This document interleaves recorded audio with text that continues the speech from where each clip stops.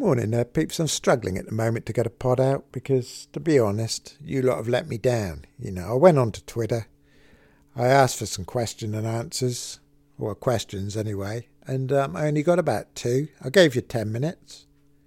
None of you were there. 2 people came on, and they asked me questions about fan team and not FPL, So I thought, right, screw you FPL.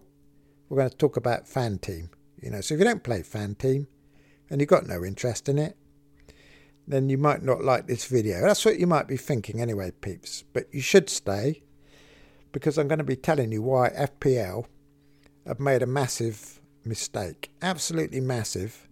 And it's ruined the game. And it is the reason why everybody on Twitter has now got the same team. And they could fix this now if they wanted to, but they won't, because they opened the game too early. And that caused a problem, because what they did, they opened the game too early and they made this massive mistake. And the mistake was pricing Mane at 12 million.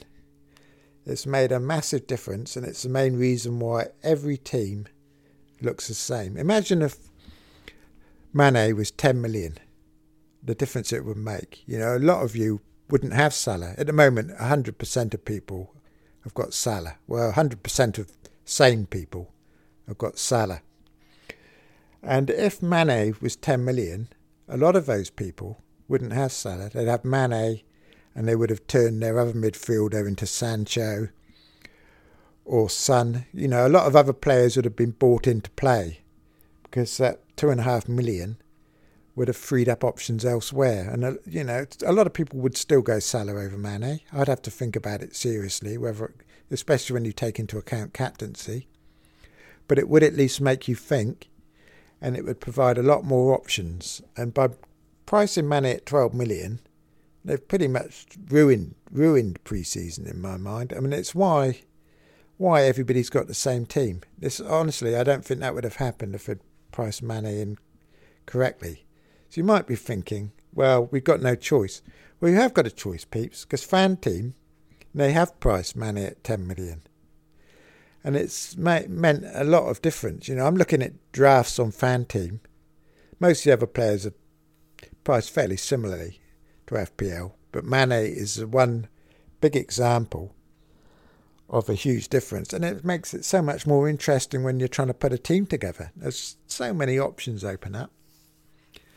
And the other thing with FPL is so many players are cut out of the game. I've been saying this for years, the cheap midfielders, the ones like Kante, etc., are completely ignored in FPL. They're unpickable, basically, because they don't score many points.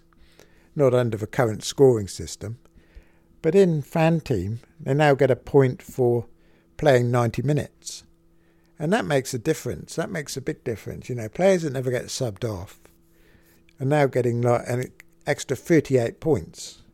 And when your player only costs 4.5 million, makes a big difference. So I think FPL need to wake up, and it's the pricing mainly, because we all know, peeps, everything's got a price, hasn't it? And everything should be priced. A good shopkeeper, he prices everything in his shop so that someone might want to buy it. He doesn't want something stuck on his shelf for 50 years, does he? And that's what happens in FPL. All these players like Kante and that, they're on the shelf. No one wants them. They're gathering dust. But why? So if that's the case, why don't they lower their prices? Why not make some of these cheap midfielders? Why do they have to be 4.5 million? Why not make them 3 million? Everything's got a price, isn't it, that you're going to want to buy it at. So make them attractive. Make people want them, because if you don't want a player, it just rules them out. And if we're going down this narrow road, you've got 10 million people. It's like putting 12 million people in a cul-de-sac, and squeezing them through this narrow little lane. Because there's nowhere to go. There's no other choices. I'm looking at my team. It's no different from anybody else's. It's just crazy. And they've bought this on themselves, FPL. I mean, people still play it. But to be frank, peeps, I'm already getting bored with pre-season. And it's because there's just no choices.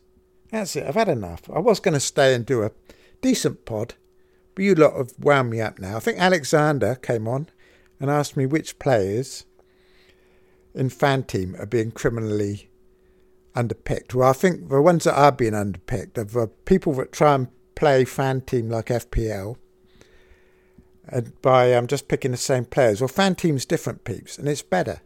It's got no stupid chips. The players are priced better, and you've got other alternate scoring methods that add a bit more interest to it. And he asked me which players are underpicked, and it's the ones that play for 90 minutes. You know, the ones you don't consider an FPL. You go across from FPL and play Fan Team and just play the same team you do in FPL, then you're not going to do very well, because you don't realise that there's all these other players in Fan Team that you can pick and bring into play, and you don't follow the FPL template, because the FPL template is only there because FPL was stuffed up. So I'm off now, peeps. I've had enough. You know, I started off, came on, calm and relaxed. Now I've got blooming high blood pressure. My pulse rate's gone up from 40 to 70, and I've had an absolute gutser. So I'm off for now, and I'll talk to you all later anyway. Okay for now then, peeps. I'll see you tomorrow.